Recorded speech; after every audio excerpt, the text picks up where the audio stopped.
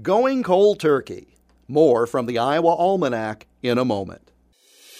I'm Jeff Stein. Through special arrangement with the publisher, TotallyIowa.com is now able to offer 2 of my books at a special holiday discount.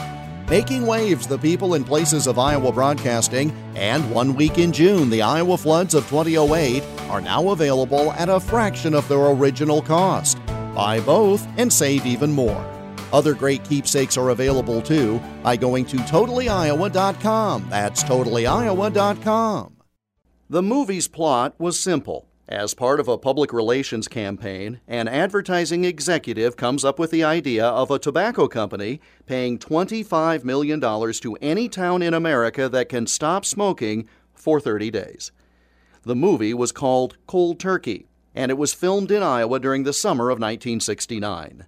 Stars including Bob Newhart, Dick Van Dyke, Gene Stapleton, Tom Poston, and Barnard Hughes appeared in the film, which was directed by Norman Lear, who would soon go on to create groundbreaking TV sitcoms including All in the Family.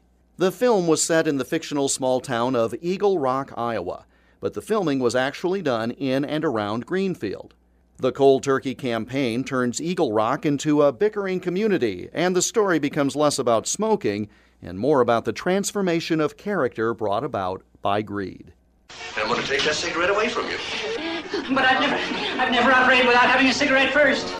While the movie was being made, the movie studio's publicity department actually engaged in a real stop smoking campaign in Greenfield.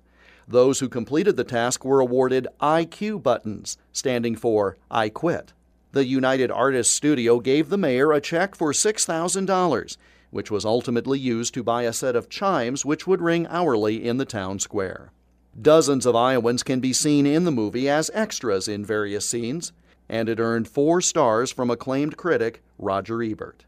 It took a while for the distributor to release the film, almost 2 years after it was made.